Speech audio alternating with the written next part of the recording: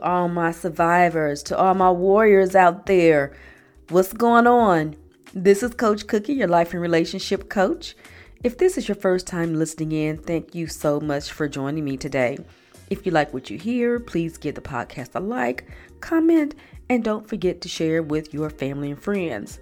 To my regular listeners out there, welcome back, and I want you to know that you're greatly appreciated. Here at Rising Higher, I'm going to give you some snippets for success to not only help you to survive, but to help you thrive. Now, in today's episode, I want to let you guys know about the power of not doing so much talking. But before we do that, let's talk about the high points from last week's episode called Daughters of Narcissistic Mothers. In this episode, I discussed how the daughter longed for the mother's emotional presence, but the narcissistic mother is not able to see or understand that her daughter is worthy of love. And this is mainly because the narcissistic mother doesn't have the ability to be a parent. We discuss in detail the characteristics of how the narcissistic mother treats her daughter and how the abuse carries over in the child's adulthood and affects not only her, but all of her relationships. If this sounds like something you need to learn more about, check out their entire episode. Again, it's called Daughters of Narcissistic Mothers. So today on Cookie's Commentary, I want to talk briefly about the importance of improving the relationship with yourself. So often we focus on improving relationships with other people, such as coworkers, our bosses, our spouse, or even our children. But it makes it really difficult to improve the relationship with others if you don't improve the relationship with yourself. In order to accomplish this, you need to become your best friend because how you treat yourself tells others how you expect to be treated. Having this type of relationship with yourself, you are secure about who you are, and this reduces fears of abandonment and rejection. When you take care of yourself and someone talks negative about you or they leave you and abandon you, you just simply look in the mirror and think to yourself and you'll say, I'm good enough for me and I don't need anyone else. You keep your head up and you just keep going. This is how you need to respond to abandonment in your life or negativity in your life, because you have to remember that you are responsible for your own happiness. Being your own best friend always helps to keep you in check so you won't get worn down while being available for others.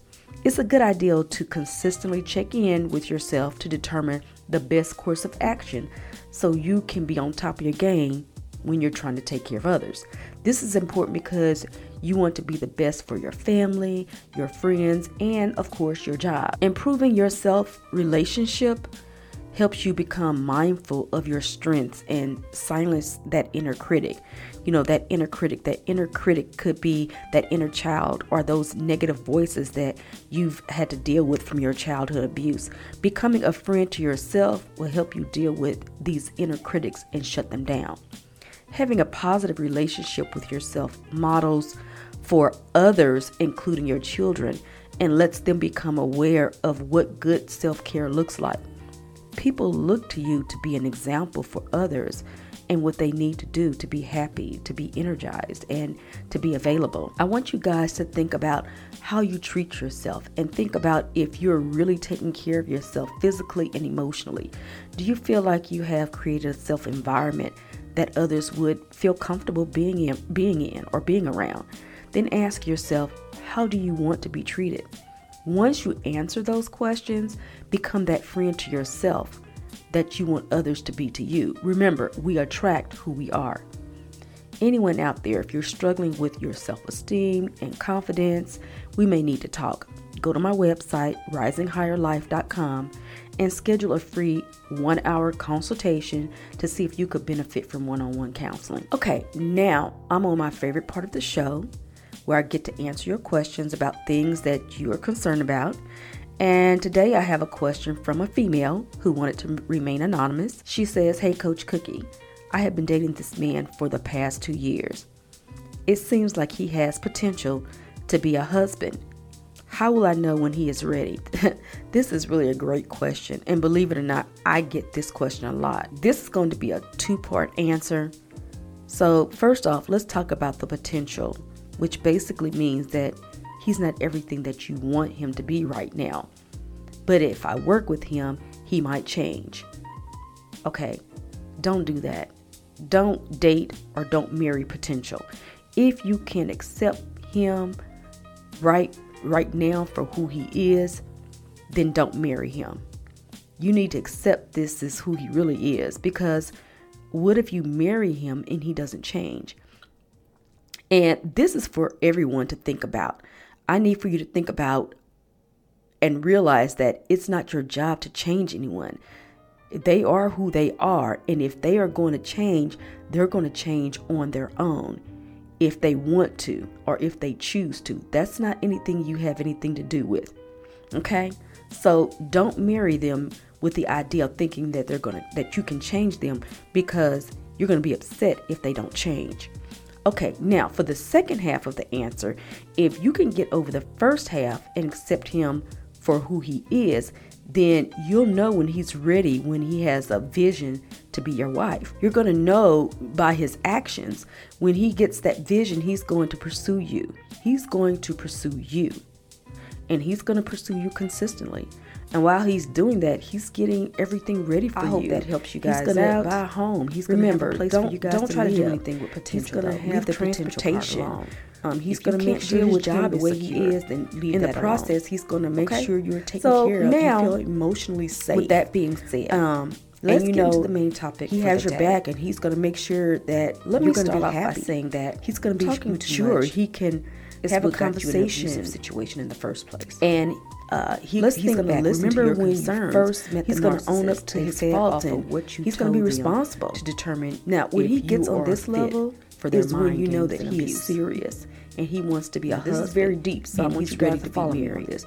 The narcissist probably got you trapped into telling your entire life story after they told you their fake life story. So you felt sorry for them, so you went up and you went on and told your story.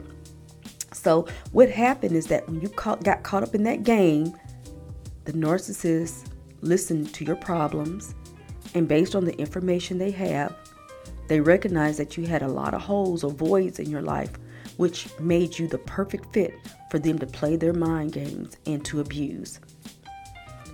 All of a sudden, they became a professional actor or actress and mirrored back what you are missing in an attempt to fill those voids.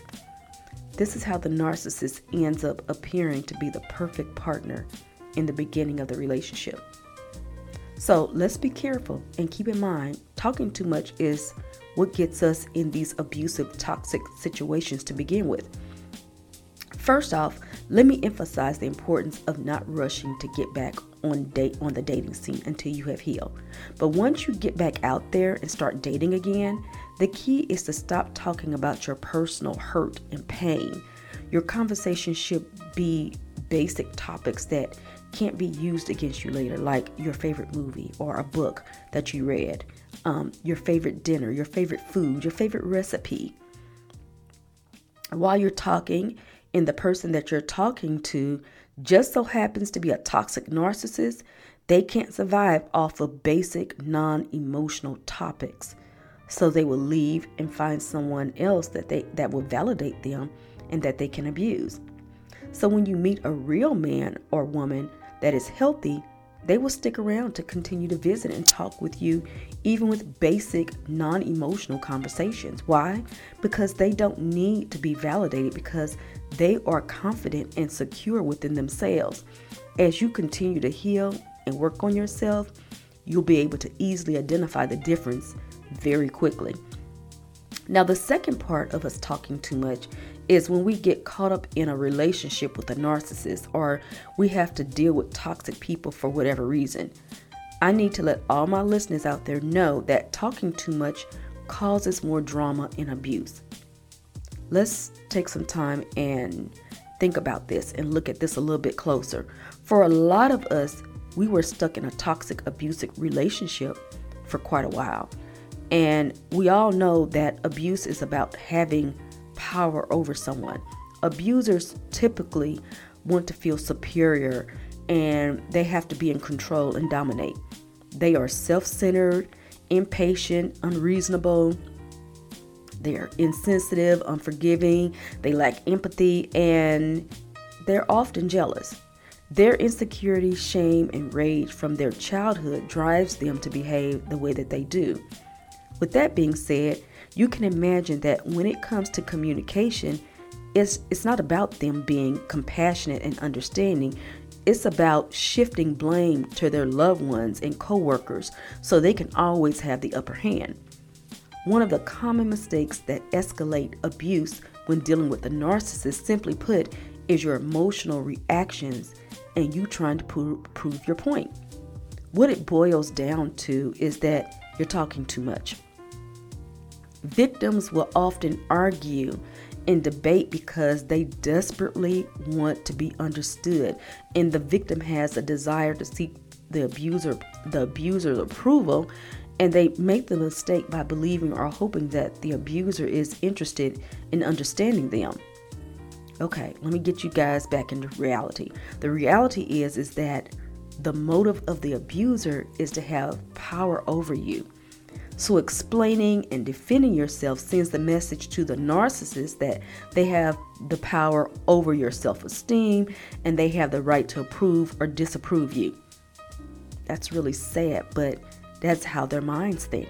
Yes, I hate to tell you that the abuser is only interested in winning a conflict and having the superior position.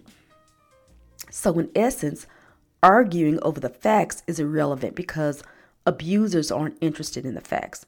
They are interested in justifying their position and being right. So when you are wrongly blamed or attacked, trying to defend and explain yourself leads to verbal altercations. Nothing is gained.